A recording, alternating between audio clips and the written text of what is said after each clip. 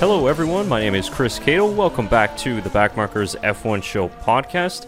So glad to have you along for episode 115, where we're going to be recapping the 2021 Italian Grand Prix. Our podcast coming a couple of days removed from this past race.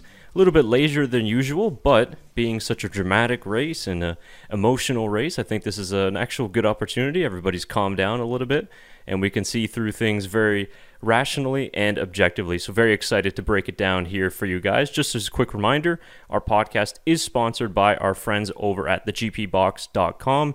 You can head now down into the video description or the podcast description down below, and you'll find some exclusive discount codes from the world's leading motorsport marketplace website. Some really cool F1 merchandise and memorabilia on sale, and you guys got some exclusive discounts from our friends at the GP Box, so check those out down below. So to help me break down all the action from a crazy Italian Grand Prix, pleased to have one of my co-hosts here alongside me tonight, Tyler McDonald. Let's bring him in now. Tyler, good evening to you. Welcome to the show. Good evening, Chris. Yeah, fun race in Italy. A nice result, and someone I think everyone wanted to see come out as a winner in Daniel Ricciardo. Of course, Lando was right there too, and there's a lot of Lando fans as well that wanted to see him get his first victory. But I think all in all, a nice race and a result that I think everyone can be very happy with in the end. It certainly was, and of course, whether you're a Verstappen fan or a Hamilton fan, the 2021 championship is somehow still a big story after a crazy race in which Daniel Ricciardo won, but certainly not to be overshadowed. It was McLaren's first victory in about 9 years, I believe, and actually interesting stat as well. This was the first 1-2 finish of 2021, if you can believe it. Yeah, who would have thought? And I think it's McLaren's first 1-2 finish since 2011 in Canada. Is it 2011? I could be wrong. Maybe 2009. I think it was 2010, actually. I just saw that, yeah. But I think you're in the ballpark, yeah. Yeah, somewhere in there. There's a Hamilton button 1-2 in Canada. But really impressive for McLaren to have the first 1-2 of the season. Of course, we're used to seeing Mercedes or Red Bull have one of those some point in the year. But no, it was McLaren in this case. So awesome to see for them. They deserve it after all their hard work and the tough spell they went through at the start of the V6 turbo hybrid era with all their issues. But it's nice to see them finally get to reap their rewards of all the hard work. Yeah, no kidding. It's been an extremely long road, but massive congratulations goes out to McLaren and also Daniel Ricciardo, who had his fair share of struggles throughout this season. Now we're going to get to McLaren, Lando Norris, and Daniel Ricciardo in just a little bit of time, but of course we have to start off the podcast by breaking down another massive incident between Lewis Hamilton and Max Verstappen that is going to affect the championship.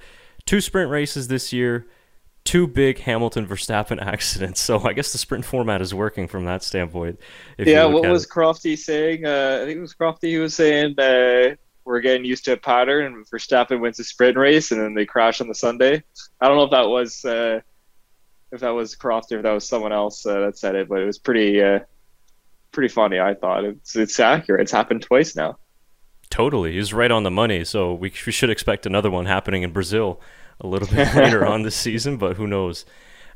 So let's start by breaking down this incident. And of course, everybody's going to have their opinion. And just like it was in Great Britain, it's been pretty toxic between the two fan bases. But let me start off with you, Tyler. I'll maybe get your initial impressions of the accident, what your reaction was when you were watching it live. And then we're going to get into breaking down the incident. And like we did at Silverstone, I'll let you kind of go through your opinions as well. So if you are listening on a podcast platform, you can maybe head over to our YouTube channel, the Backmarkers F1 Show, and you'll be able to see us actually break down the footage as well if you are just a regular listener. So what did you think initially when you saw the accident, and have maybe your opinions changed in a couple of days' time? I don't think my opinions have changed since I've seen the accident. My first thought was, what a weird collision. I wasn't expecting the cars to maybe react that way to being collided, but of course the back tires colliding can always lead to some wild scenarios of cars going everywhere. So glad to see Lewis is okay after the tire came crashing down on his head. He did say his neck was sore in the post-race interviews, which, I mean, I don't blame him. It probably got compressed after a car landed on it. But great to see the halo and what it did to protect Lewis Hamilton as much as they could in that scenario. I know the tire still made contact with his head, but it probably would have been a lot worse if the halo wasn't there. So again, we're seeing why these safety innovations are there, and a lot of it is to thank because of Jules Bianchi, and it's unfortunate that we have to thank him for the sacrifice that he made, but his sacrifices saved multiple F1 drivers in the last 5 years. 4 or 5 years.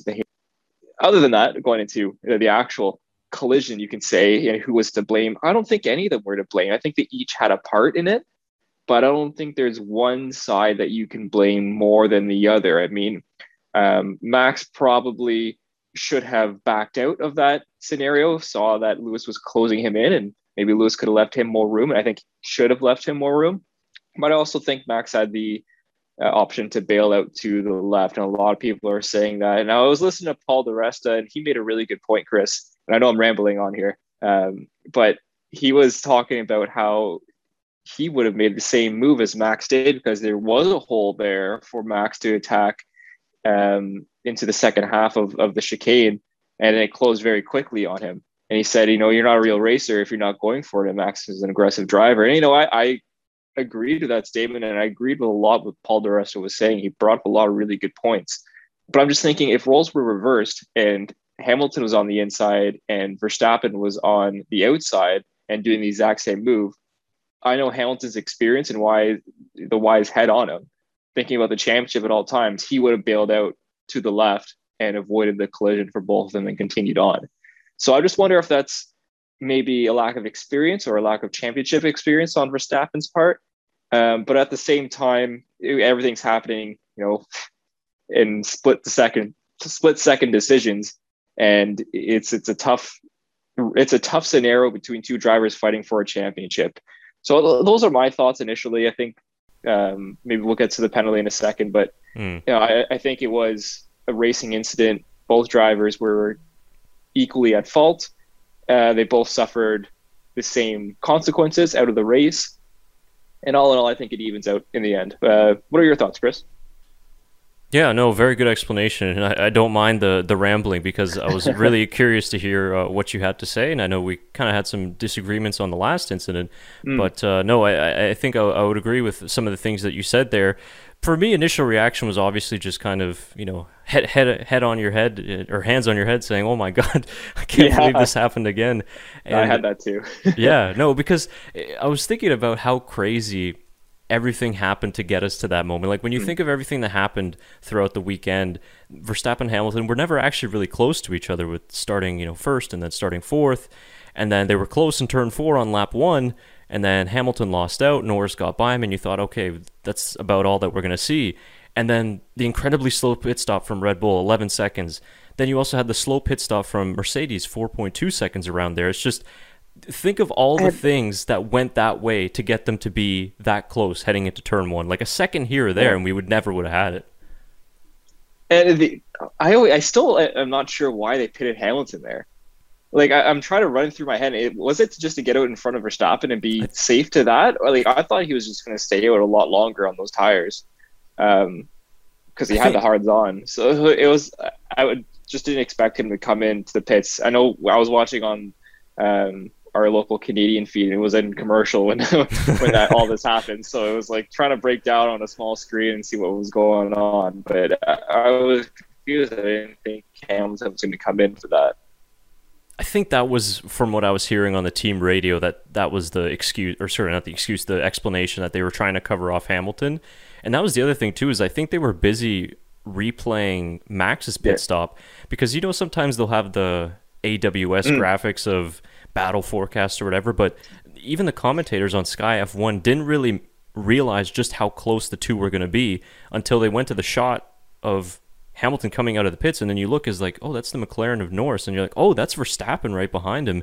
Here we go. And then, of course, the incident happened. So they kind of, I don't think anybody really expected them to be that close, but it was just kind of interesting just how, whatever the energy is out there in the world brought them together, basically like a magnet into turn 1. So Now, getting to my thoughts on the accident, yeah, I would say that this incident was more of a 50-50 than Silverstone was, in my opinion. But actually, if you had to give blame to one driver, and I think the stewards were in this position where they had to put the blame on one driver, I would put it on Max, actually.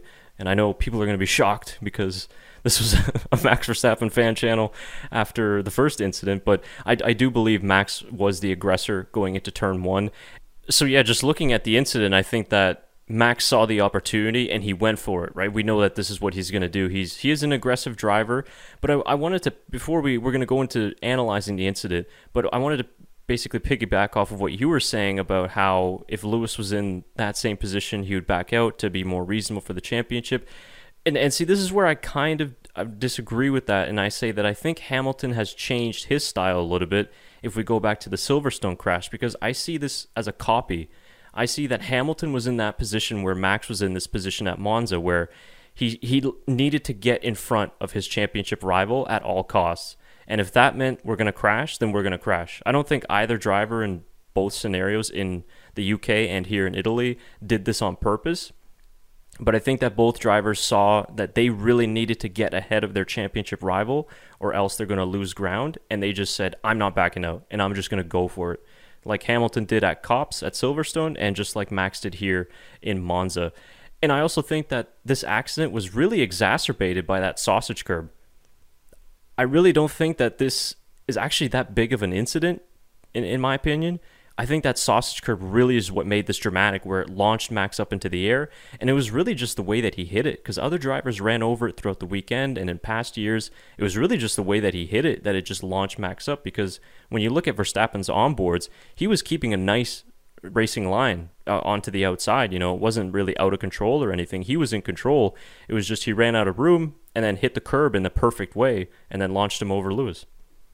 Yeah, I would agree 100% with that sausage curb being maybe just as equally as fault as everything as the other two drivers in the incident. Because it did launch Max, all four wheels up into the air. And that's what led the back tires of Hamilton and Verstappen colliding and Verstappen going up over the top of Lewis Hamilton. So it's going to be interesting to see what they make of that sausage curb for next year. Or of the future. I know the drivers hate those sausage curbs, but I mean, you have to be penalized somehow for getting the corner wrong. We've seen the curves be an issue before at some tracks, and they've removed them, or they've been an issue and they've just kept them there. So, I used to love those driver meeting videos. Yeah. They did like 3 or 4 of them, and they were awesome. But I know imagine them now. Oh, it'd be wild. But I know they haven't done that in a while, because I would love to hear what the drivers' opinions are on those sausage curbs. Yeah, I don't know.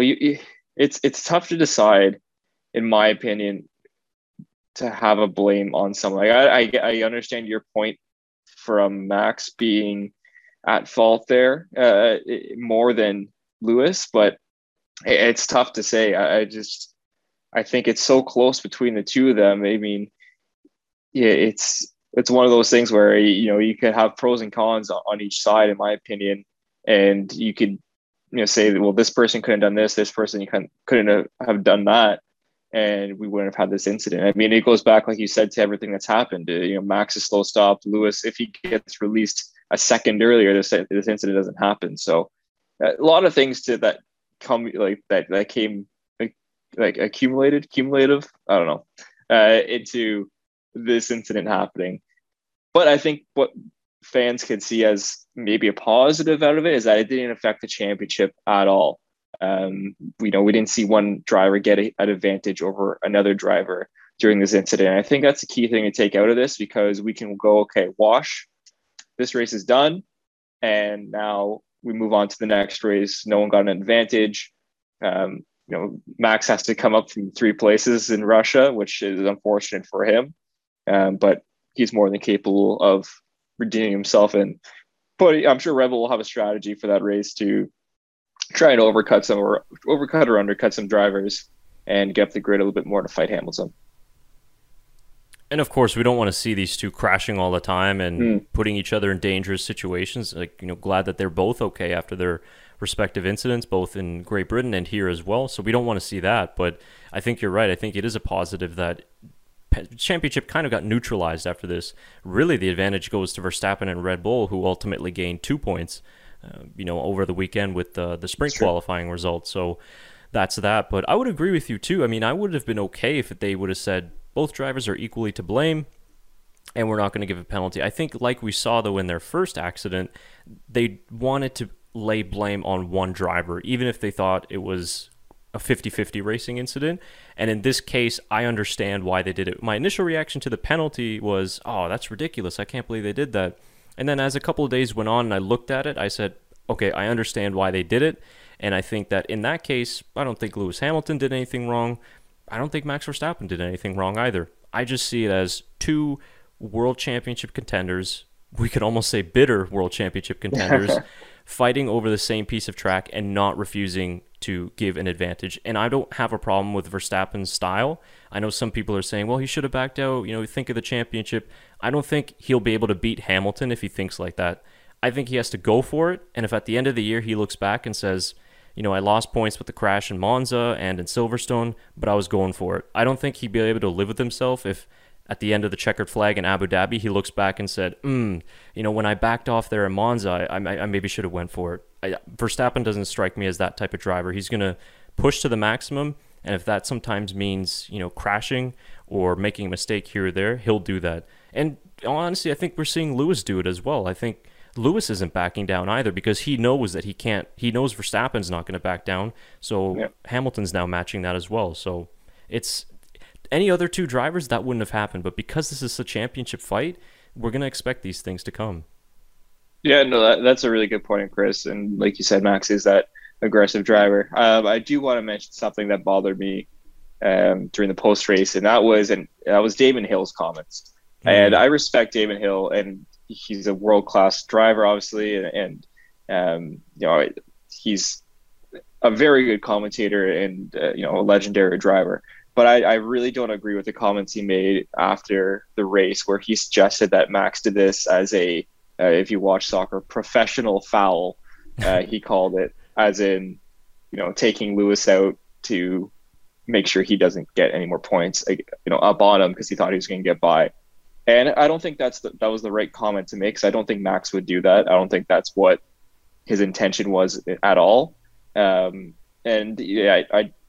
It bothered me that he suggested that he was taking Lewis out on purpose, because Max doesn't seem like that guy. And I don't think this championship needs to be tainted on the fact of a suggestion that someone took someone else out on purpose, because I don't think that's the case with either of these drivers. I don't think Lewis did that on purpose in Silverstone, and I don't think Max, went up and tried to get a position on purpose in Monza here. So yeah, that did bother me that he made those comments, and I'm not sure if there was anything else. I know he said that to Christian Horner, and Horner's reaction was pretty subdued. I thought he was going to lose it on Hill. I know I would have if I was in his position, but I think Horner just kind of dodged the question, which I would have done too, because there was nothing really good to say there, because it's a wild accusation to put that onto someone. So anyways, I disagree with his comments, and I'm not sure what if he said anything else after that. He doesn't suggest those comments again.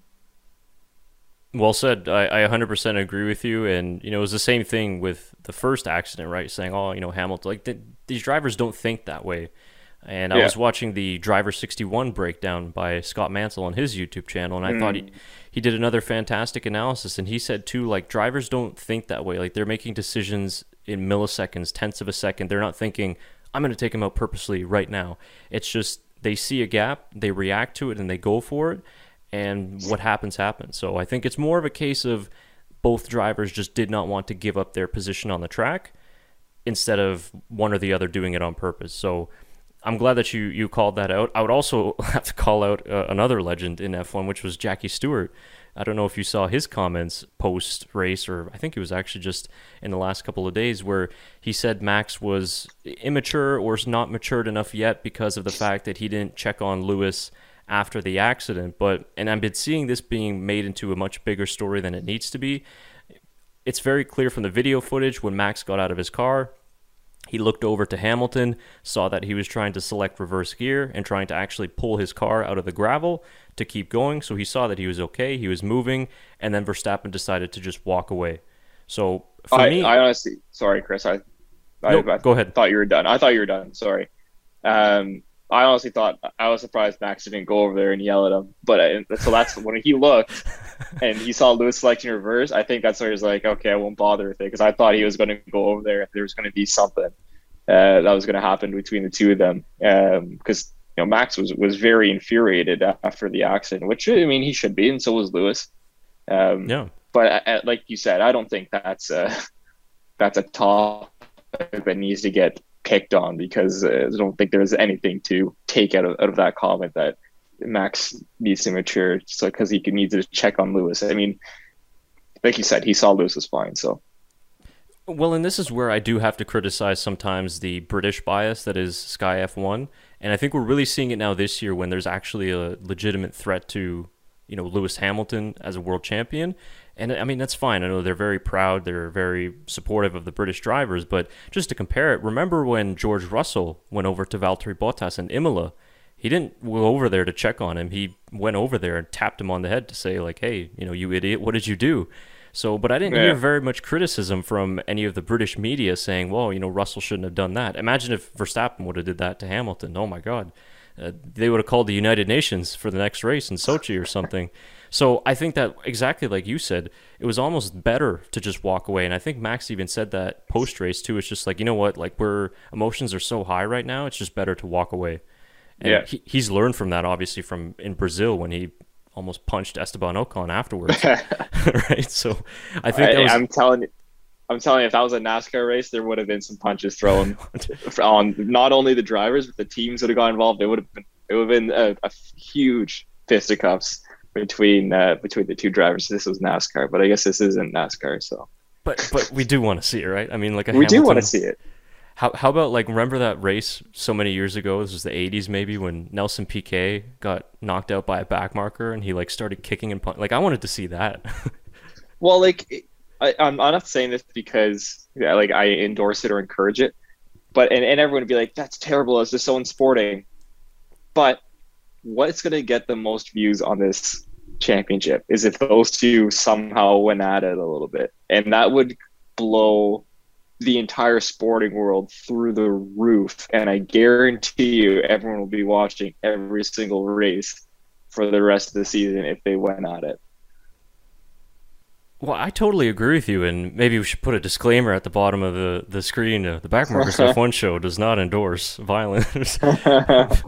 But I think that sometimes some of the newer generation F1 fans are just, I don't know, the people that I see on Twitter, they're just like too soft. I mean, this is motorsport at the end of the day. This is a very serious, aggressive sport, and you're going to get these heated moments. So, yeah, not just for like the drama or whatever, but just, yeah, everything else just that would come from that would be so amazing. But, and I mean, I watched some little NASCAR too in my days, but I remember watching even Champ Car and IndyCar back then and seeing Paul Tracy tackle Alex Tagliani. Yeah, it's got to be Paul Tracy. For people that don't know, just YouTube Paul Tracy, a Canadian racing legend hero and quite the brute force when it came to handling drivers. Anchored NBCSN commentator for IndyCar, which is amazing. That's right. But yeah, he didn't want to get on Paul Tracy's bad side because he was coming after you. And you know what? It was so entertaining to watch. My favorite driver growing up in IndyCar was Paul Tracy. And not only because he was Canadian, because there's other Canadians on the grid, of course. Alex Tagliani was one of them. And I still cheer for them. But I love the aggressiveness of Paul Tracy and how he didn't care what people thought of him. And if he thought something went wrong, he dealt with it himself. So now maybe he took it a little bit over the top sometimes, but at the same time, it was entertaining and people watched because Paul Tracy was driving. But you got to respect that, though, right? A driver absolutely. And a man who's going to handle his business. He's not going to cry about it to the stewards or anybody else. He's just going to go there and do it and confront him. So it's personally why I like Verstappen, just because he has that fire that just reminds me of the old school drivers. But yeah, maybe we'll get the two of them in a charity boxing match or something. Oh God. Great. Maybe somebody needs to call the Triller Fight Club people, and then instead of a 58-year-old Evander Holyfield, we'll put Verstappen and Hamilton on. Or Holyfield. Whoever put him in that scenario should be fired. I actually think the Triller CEO stepped down, so I don't know if it was because of that or what, but yeah, that was rough. Terrible. Especially like a TRT Vitor as well. I mean, it was disgusting. I don't know. So we don't have to get into that. Terrible. I don't like Triller. Triller bothers me. Yeah, me too. So those are the thoughts on that. Now, we've almost wrapped it up here, but I think that maybe we'll just take a look at the crash quickly and just do a little bit of a breakdown. I think we've pretty much broken it down fairly well, and people know our opinions. And of course, let us know your thoughts on the crash itself and the penalty afterwards. But so let's start here, of course. And I just got to say, the photos and the videos from this are just iconic. They're going to come to define this championship. Oh, yeah. But so here we go. This is the view from Max Verstappen's car. So this is why I think the stewards ultimately made the decision that it was more blame on Verstappen's behalf, because you can see just how far back he was. But fresh tires, up to optimal temperature. He was just releasing a little bit more brake pressure to go on the outside of Lewis. And then this is where the curb comes into play, and it was all over from there. I mean, you can see how fast it happens too, right? Like, it's hard to react on what's going on. And I mean, Lewis gives him just enough space on the outside, and maybe not enough space there. It's so hard to break down. I mean, like, look, there's a gap there, then there isn't, right? Like, exactly. This is what Paul di Resta was breaking down in this scenario too. Was maybe if you stop it, so keep going. So if you go slow, gap. So stop right there. There's still a gap right there. In my opinion, there's a gap where you can put a car there and still be able to make a pass. Now, if you go like 2 frames forward, there's not a gap there, right? And that's just because Lewis has just closed him down just a little bit more than maybe he should have, in my opinion. I think they could have gone 2 abreast there, and that's when the curb comes into factor and they crash. It's actually very interesting because just scrolling, I was looking for this video. And I just wanted to, because there's a lot of similar incidents. Verstappen and Massa in 2017 was very similar, but they ended out a different outcome. Here's kind of a good example of how to race side by side going into turn 1. This was in the 2018 race. And you see Raikkonen and Hamilton didn't come together. This was very, very close and narrow. The biggest difference there, though, Chris, is that if you go back right here, Hamilton's ahead. Good point. And if you go to our incident this past weekend, and you go to that scenario, Verstappen is not ahead. Right. He's alongside, but he's not. He doesn't have that nose ahead. And I think that's the biggest difference between the 2 incidents, because at that point, Raikkonen has to give Hamilton that corner because he's there. He's on the inside. He's got, the room to, there's no backing out of it. Where in the Max and Hamilton incident, Max was alongside of him and there should have been room left for him, but he wasn't entitled as much to the corner than what Hamilton was versus Raikkonen. Yeah, you're right. And it's difficult to compare, obviously, very different circumstances. I think the one thing also just stood out just watching this is you notice kind of here Hamilton taking that wide line, and you kind of notice Raikkonen, just in this point maybe, just opened up his steering a little bit to the right just to give more room. Yep, absolutely. If you can kind of see that. And again, it's not to say I think what Hamilton did was right and well within his right to defend that position. I think, again, this is very different, right? These two weren't fighting for a championship back in 2018. It was for the race victory, but again, very different circumstances to when we come down here between, obviously, the 2 title rivals. Now, the one point that I wanted to bring out of what Driver 61 was talking about, and I think this was actually a really good point, is when you get to this point, just right about here, Scott Mansell was saying that when you look at the Verstappen-Massa incident from a few years ago, Lewis could actually be just a little bit further ahead here in terms of his left front, which would have meant that he would have pushed Verstappen all the way out here to the runoff. So Max would have had no option other than to use the runoff. So Hamilton actually, he did squeeze him, I would say that, but he actually did give him more room than he could have, or Yeah. let's say should have. So when you get to there, but again, I just think, like I said before, it was really the problem of when we got here, and then Max, I think he hit the sausage curb that was, we can't see it off screen here. No, it is that one right there. It is? Okay. Yeah, it is that orange one. Yeah, and that was really the issue, because if you shave this off a little bit, or if you move it just a little bit further to the left, they maybe would have made contact, but you definitely wouldn't have had, the airborne accident. No, they would have made that corner if that sausage curve wasn't there. But then you get into the fact of, okay, well, then everyone's just going to cut the corner a little bit more, right? So Yeah. it's catch-22 scenario. Yeah, and then of course we have the really cool aerial footage, Oh. the 360 camera that I'm sure many of you saw, which it's just so crazy. And you could really see here. You could see the tire hit Hamilton's head. Well, Yeah, right yeah, there. right there. Yeah, you never Yeah. really realize how massive those rear tires are. Oh, it's huge.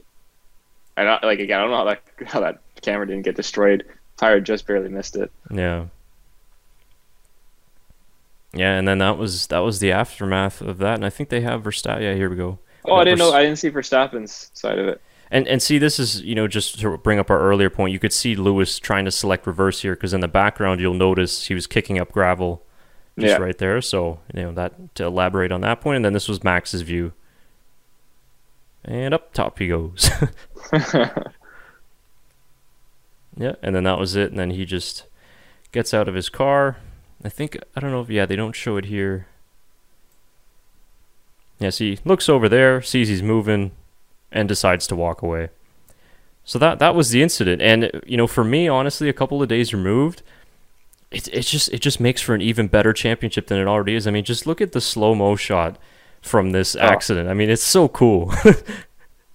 It's going to be one of the shots of not only this season, but I think of this whole rivalry. This will be one of the prime slow-mo shots that we'll see for a long time, and a lot of it. So, I mean, pretty wild.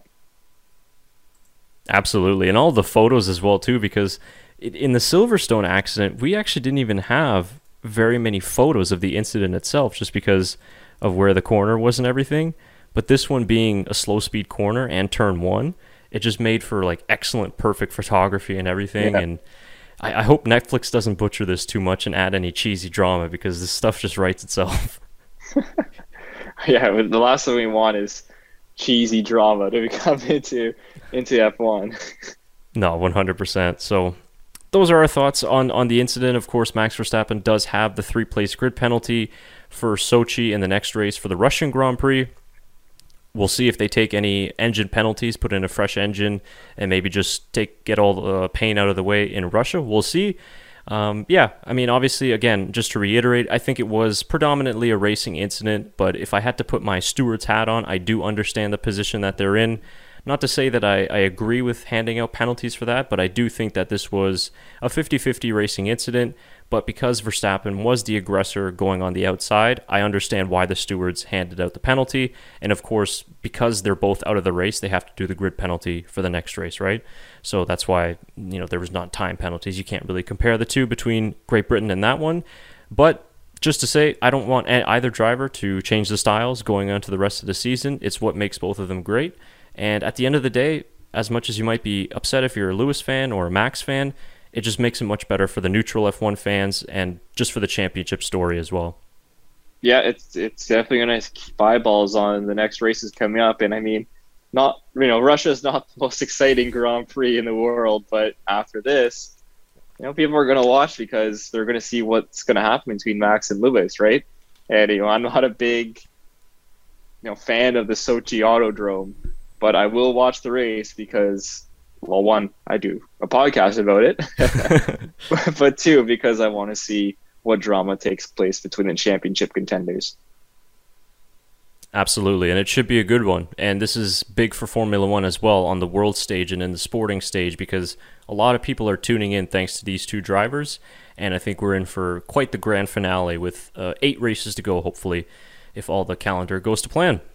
All right, so yeah, we got through about a half an hour or so, maybe even more, just on the Verstappen and Hamilton incident. Not to disrespect the race winners, of course, but when the championship is so dramatic, you have to talk about it. But let's now move on to the race winner, which was Daniel Ricciardo for McLaren, his 8th win in Formula One. Congratulations to you, Mr. Ricciardo, and also to the whole McLaren team. First victory in almost over 9 years. First one, too, like we mentioned, in about a decade. And you felt like this was coming. After all the podiums this season, maybe we didn't think it was going to be Daniel Ricciardo, but just an absolute fairy tale win for McLaren, and they did it on merit. Regardless of the accidents, they did it on merit.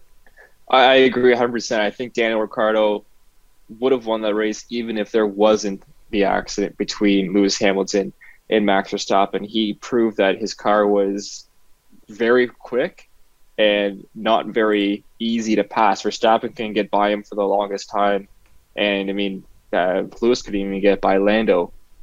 So I don't think if either of them would have got up to Ricciardo at the end of the race, I don't think either of them would have passed him. So Ricciardo did win that race on lap 1 on merit and would have won no matter what, which is amazing. I mean, I hope people realize that, because we'll have people say, oh, well, Lewis and Max were out, it's if they were in, he wouldn't have won the race. That's not true in this scenario. He would have won that race. So I hope people realize that and give Daniel the respect that he deserves, because, I mean, it's been a long time coming for him. And I know we're very happy that Daniel won, because we love his character and his silliness, and, just his personality is phenomenal and amazing for F1. So it's just so nice to see him win his 8th Grand Prix in his career, and finally won after 3 long years of not being able to call himself a Formula One race winner. It's crazy when you think about it that it's been that long since Monaco in 2018, which was his last one.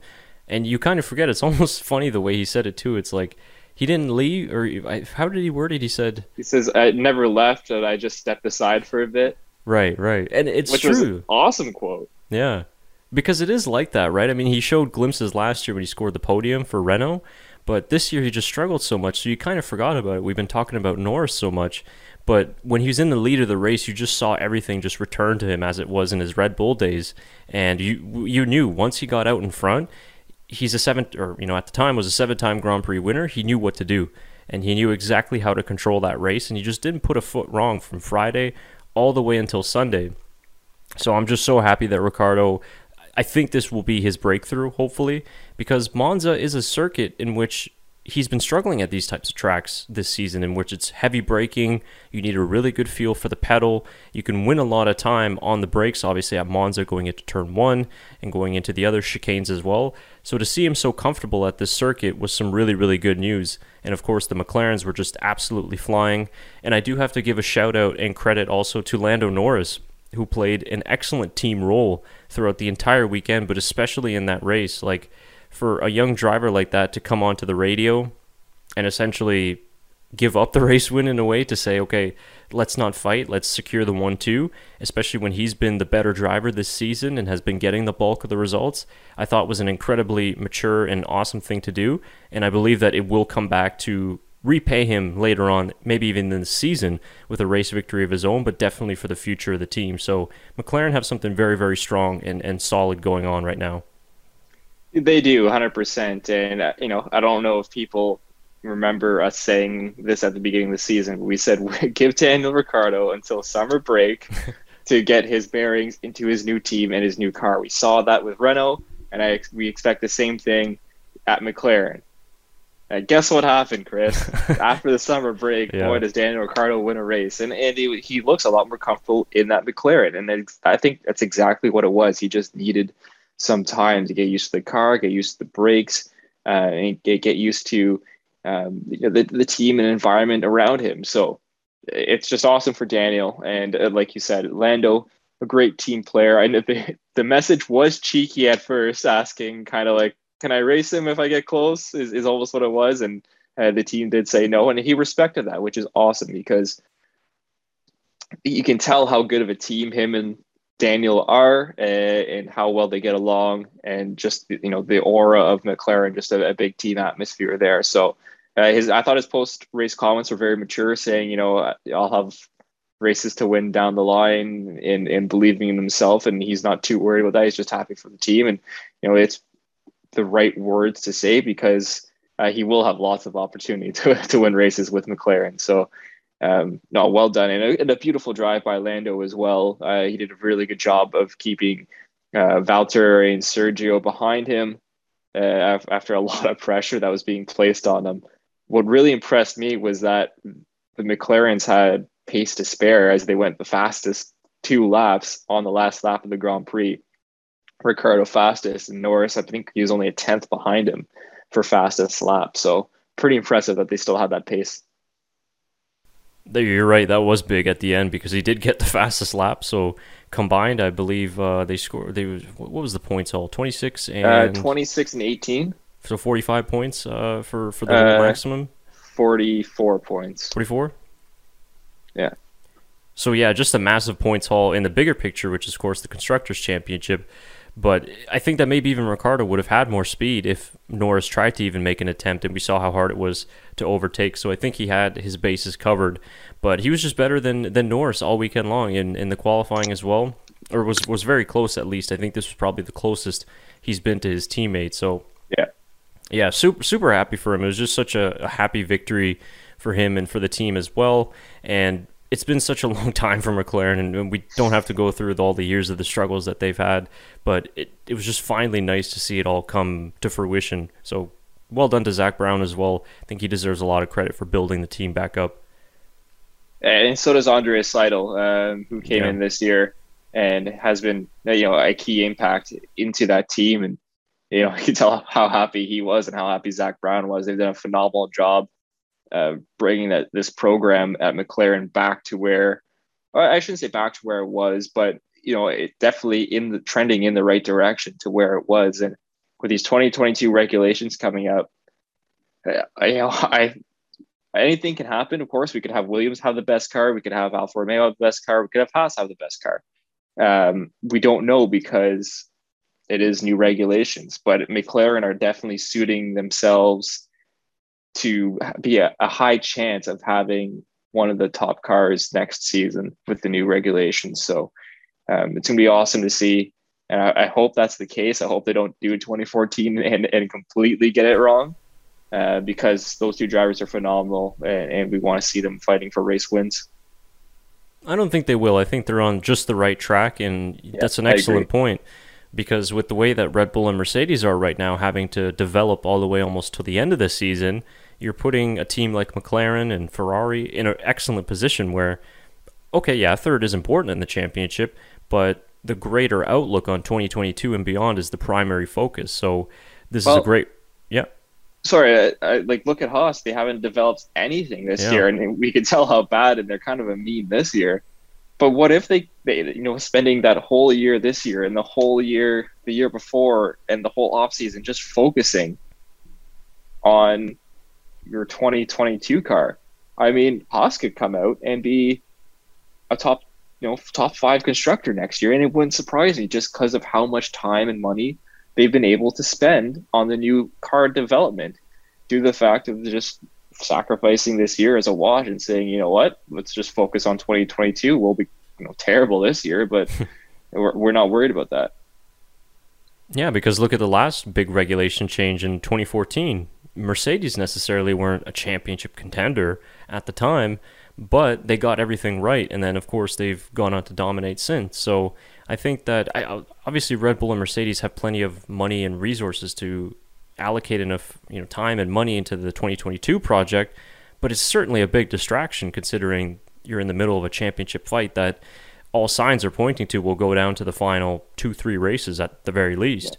So that is a big thing to consider. So I think that McLaren are in a very, very good position, as well as Ferrari, I think, going into next season as well. So this was just a great result for them. Of course, Ricciardo gets to drive Dale Earnhardt's old NASCAR as well, so he earned good on his podium bet. He actually did one better than the podium, got out the race victory. So just all in all, it was so awesome to see, and it made what started out as a kind of boring Italian Grand Prix made it into another memorable one, just like the last couple of years we've had some awesome Italian Grand Prix.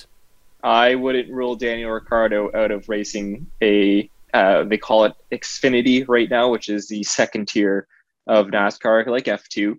Dale Earnhardt Jr. has a team in that race, and really you can have anyone enter for the most part. You can just show up and bring a car there if you have the money for it. It's a lot easier to get in than the top tier, because the top tier you have to have what's called a charter and a right to a car. Where in the second tier, you don't need a right to the car. You just need to be approved to be able to join the race and qualify in the top 40. I think is what it is. I wouldn't rule Daniel Ricciardo out of racing a NASCAR race either next year or the year after, because I think there could be a very good bond and relationship formed with Dale Earnhardt Jr. and Daniel Ricciardo. I think they get along really well. And I think with the connection with Zach Brown in there, I think it's quite the possibility. I know Daniel Ricciardo loves NASCAR, so I'm sure he wouldn't, I'm sure he would love to jump in and do a race. And I think he'd be a lot of fun to watch there. Quick pop quiz, Chris. Who is the last F1 driver I shouldn't say, because there's obviously Juan Pablo Montoya that had the long stint in NASCAR, but who was the driver before him to race in a NASCAR event? Before Montoya? Before Montoya. So it wasn't Raikkonen because he was... Right, it was Raikkonen. Oh, it was right? Okay, yeah, okay. Yeah, Kimi Raikkonen, yeah.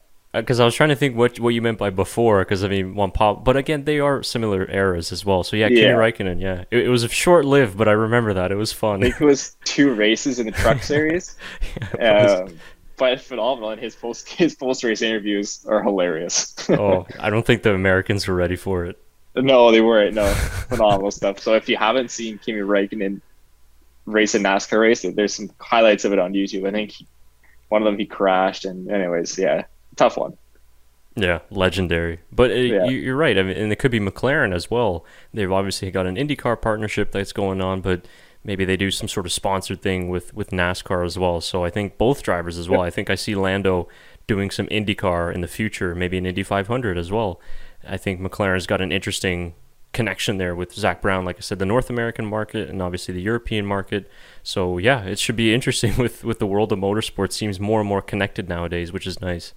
Yeah, it really does. And what's interesting is, like you said, the whole IndyCar factor out of that is that you could have an IndyCar driver come over, or you could have an F1 driver go over, like what Fernando Alonso did with McLaren a few years back and race the Indy 500. There was what was I going to mention? Oh no, I was thinking about something I forget. IndyCar related? It was IndyCar / NASCAR related. Oh, okay. Because I was going to mention, I believe, who was it? Was it Callum Ilott? Who Cameron Ilott, yes. Cameron, sorry, you're right. Is racing next year in IndyCar, or is the rest of this year? I think it's the rest of this year. Yeah, 3 more races this year with Juncos.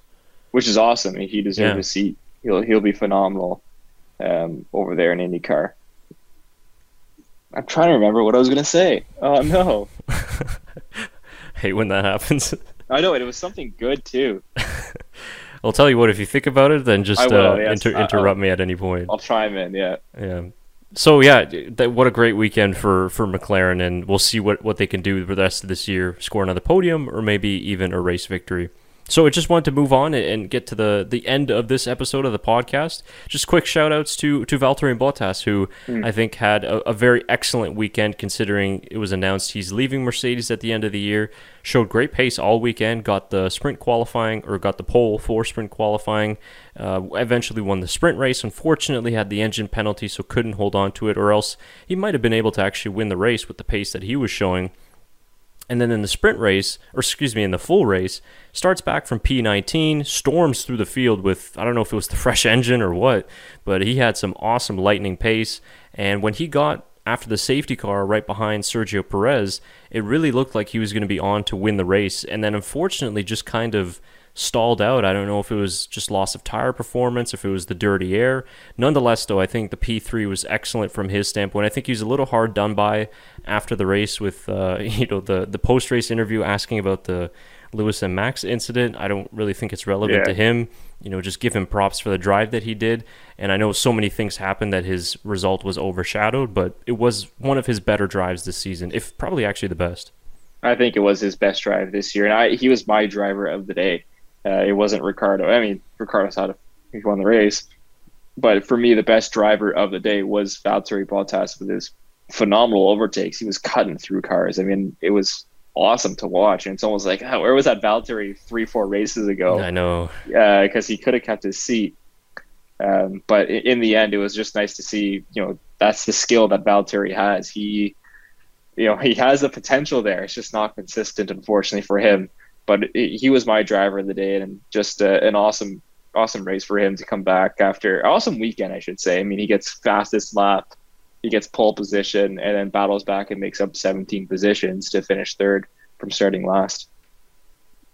Yeah, it was really well deserved, and he's going to another very good track for himself, which is the Sochi Autodrome. So hopefully he'll be able to do well there and hopefully win the race if he's in that position. So yeah, good drive for him. And then of course the man who replaced him as well, George Russell. The fact that George scored points in 3 of the last 4 races, the fact that that's not that much of a big story just shows you how crazy this race was. But Russell did score another good little chunk of points. And also as well, I have to think, somebody who I was more impressed with, and you mentioned this just off camera, was Nicholas Latifi, who should have been in that position but got a little hard done by with the safety car. I think Latifi has shown some excellent pace since we've returned from the summer break, and really seems like he's starting to move into that team leader role that's going to be expected of him for next season. But unfortunately, with that little bit of bad luck. Oh yeah, the bad luck is just terrible for him, because he was in a points-paying position before the safety car, and he, or before that whole incident rolled out, he was generally in a points-paying position. And then he does his pit stop, comes out, and then the safety car happens. And it's like, oh man, if he would have just waited another 2 laps, he would have been close to, well, he probably would have finished in George's position, if not a position higher, which is unfortunate, because like you said, Chris, he's been really, really good since the summer break and has really come into his own, I think. I think both drivers are, in that this car they finally kind of figured out this car a little bit. It's awesome to see those two do start doing so well. And Latifi was really close to pipping. Well, technically he did out-qualify George. That's right. He finished higher. He did finish higher in the sprint race, which means that he did out-qualify George for the first time, in his 2 years. But he almost generally, he had him on the actual qualifying session. He almost beat him there as well. So he's finding his pace, which is awesome to see from Nicholas Latifi. And we're happy to see him, because he deserves a seat in F1. He's very talented, and it's nice to see him starting to finally come into his own and really start to feel comfortable. Yeah, I'm. In the next coming days, or maybe if I find some time, I'm kind of interested to do a breakdown video of that partnership in the last 2 years, just to see how close it's been. I got a feeling that it's closer than what most people think, and just because George Russell is excellent over 1 lap, and Mr. Saturday kind of gets overlooked a little bit with Latifi. But yeah, I'll be curious maybe just to dive into a little research just to see how close, or maybe how not close, the two have been. But anyways, I think both of them had a really good weekend, and just kind of refreshing back on our conversation about 2022, Williams could be that team, right? Who's in the top 5 constructor with the way that they're looking. I think the worst days are behind them, so they could be in that position as well. Who's going to be the worst team on the grid? There's going to be that team, right? Yeah. And it's just, who's it going to be? Well, I think the hope would be that the worst team isn't as bad as this year's worst team. Right. And what I mean by that is that it's so competitive that it's a 1 to 2 point difference between 10th and 9th, but they're scoring like 10 points, 20 points, 30 points over a year instead of 3 or 4 as we've seen in the past couple of years. That is the hope, right, for 2022 and beyond. We could get that. We might not be able to get that. But you look at a team like Alfa Romeo, possibly they could be in that situation, which again, shout out to Robert Kubica, who had another solid weekend filling in for Kimi Räikkönen. Räikkönen is going to be back for the Russian Grand Prix, but it's all up in the air. We'll find out soon enough, but yeah, somebody's got to be last, as we always say. Yeah, that's the unfortunate part of Formula One. We don't want to see any team finish last. Someone's going to be the back marker, just like us. So yeah, we're not going to be there for that long. So that's right. That's what we do. Tyler, anything else that you had from this race, or anything in the F1 world you wanted to get off your chest? There is, and I remembered what I was going to say. Oh, good. So it came in. Just going back, there has been F1 and NASCAR car swaps or driver swaps. We've seen Jeff Gordon do it with, I believe it was Juan Pablo Montoya back in the day. Lewis Hamilton did one with Tony Stewart not too long ago at Watkins Glen. And in Abu Dhabi last year, I believe, Jimmy Johnson, the 7-time world champion and shared record holder for championships, did a driver swap with Fernando Alonso, and they switched cars in Abu Dhabi. So there's partnerships there between NASCAR and IndyCar. It's happened before, but there hasn't been that full kind of, I guess, solidified partnership. And we're starting to see motorsports come together with, IndyCar and NASCAR working a little bit more together, and having race weekends together, or at least one race weekend together. And it'll be interesting to see. I would love to see it. It might be too jam-packed, but I would love to see all three of those series race at Circuit of Americas at the exact same time. You could do it over a race weekend. It'd be jam-packed, and you'd be fighting for TV position. But if you could have F1 qualifying on the Friday, you could have IndyCar qualifying on the Friday, and NASCAR doesn't have, well, sometimes they do practice. During COVID right now, they haven't been doing practice. So I would, let's say they have their practice on Friday. On Saturday, you'd have qualifying in the morning for F1, qualifying in the afternoon for NASCAR, and you'd finish with your IndyCar race on the Saturday, mid-afternoon, let's say. And then on Sunday, you'd have your F1 race to start, because just due to, I'd say, the TV audience over in Europe, you'd probably have them before. Maybe they're the main event draw and you have them after NASCAR. You could fluctuate those two around. But I think a race weekend with all three of those series at the same time as possible, and it'd be a pretty dream weekend if you're a race fan to go watch that, because you get to see three very different cars and three very different styles of racing, all in one weekend. So. Yeah, I love that idea. Just thinking of IndyCar, NASCAR support races, because if you've attended a Grand Prix, depending on where you're at in the world, you usually get, Porsche Super Cup as a support race. If you're lucky in Europe, you get F2, F3. In Canada, usually here it's Porsche Super Cup. Yeah, Ferrari Challenge. Ferrari Challenge, yeah, that's another one. Yeah. So, but to see, IndyCar that's another great one, right? Circuit Gilles Villeneuve, some IndyCar support races there. That would be awesome. Yeah. But I love that idea, and I think that Roger Penske in the U.S., who's he's not the owner of IndyCar at the moment. He's owner of the Indianapolis Motor Speedway, if that's correct. Yep. Yes, Indianapolis Motor Speedway owner. He's done quite a bit of work since he's taken over that ownership, and I think there's a lot more to come. And he has a team in IndyCar, a team in Aussie V8s, and a team in NASCAR as well. I mean, there's someone who I would think, I'm surprised isn't into F1 yet. He has the money to do it. I'm surprised he hasn't tried to make his mark in IndyCar. I thought he would be the American ownership that would go over, and it wasn't going to be Haas, but yeah, I'd love to see him try to take part in Formula One as well. But he's a big name into bringing all these things together. And I think Zach Brown's going to play a big factor in that as well, just with his connections. It'd be huge. I could really see that happening if there's an American driver on the Formula One grid. It doesn't need to happen, but I think it would definitely advance those talks or that proposition of having all three at the same time happening. Yeah, I mean, almost just thinking about it now, we could do just a separate podcast on F1 in North America, motorsport in North America, with our friend of the show, Tim Hauraney, who's obviously covering all aspects of North American motorsport, IndyCar included, as well as F1. So I think maybe we should work on that. Maybe we can come out with a little special. Yeah, no, I'm going to write it down after, maybe just, I'm going to write it down. I'll remember.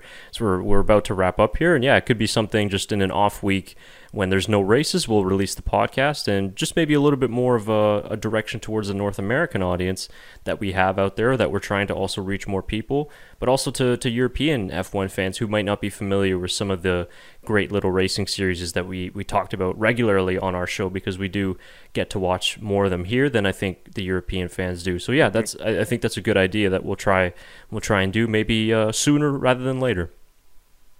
I agree. I think that'd be a lot of fun to talk about, and Tim is very knowledgeable with his North America. Well, he's knowledgeable in racing in general, but he knows a lot about the North American side as well. So that'd be awesome. Be a great friend of the show and a good guy to talk with. If you haven't checked out our last podcast with him, it's a lot of fun. I think that's our most fun podcast we've ever had to record. So. Go check that one out. It's I think it was about this time last year. So I mean, some of the news might not be relevant, but it was a lot of fun to do, and I'm sure it'd be a lot of fun to listen to as well. Yeah, for sure. So we might get that going in the works, and we'll let you guys know when it's happening or if it's not happening. But Tim is always great with his time, and he's been very generous and friendly with us, so we appreciate that. And we appreciate you guys as well. If you've gotten this far into the podcast, thank you very much for listening. This was a pretty extensive one, but I actually did enjoy waiting a couple of extra days just to be able to digest the race a little bit more. And I think it also helps to kind of get the emotions out of the way for, whoever agrees on one side or the other, and just try and look at things objectively. So I did enjoy it from that perspective. So anything, final thoughts from you, Tyler? No, that's it. Like I said, Russia usually doesn't give us the greatest race, but it's definitely going to be drama-filled, I think, coming out, and it's going to be a must-watch just to see what happens between the championship rivals. Yeah, it always is. It's been a great story so far in 2021, and our channel is a must-watch if you want to continue coverage on the 2021 F1 season. Of course, if you haven't seen some of our earlier videos that we did in this week and the past week, they're all available on our YouTube channel, and then past podcast episodes like the one Tyler mentioned with Tim Hauraney is also available on our podcast library. You can find it on Spotify, iTunes, any podcast app out there. You'll find us, the Backmarkers F1 Show. We're also on social media at TBM F1 Show on Facebook, Twitter, and Instagram. You can always reach out to us there, and it's just a good place to keep up to date with news on content and just our general thoughts on things that happen throughout the week. So that'll do it for episode 115. We really appreciate the support. Give us a like on YouTube if you're watching the video, and also give our podcast a good rating on any of the apps that you're listening on. For Tyler McDonald, I've been Chris Cato for this episode. We really hope you guys have a good rest of the week, and we'll see you for the Russian Grand Prix. Until then, bye for now.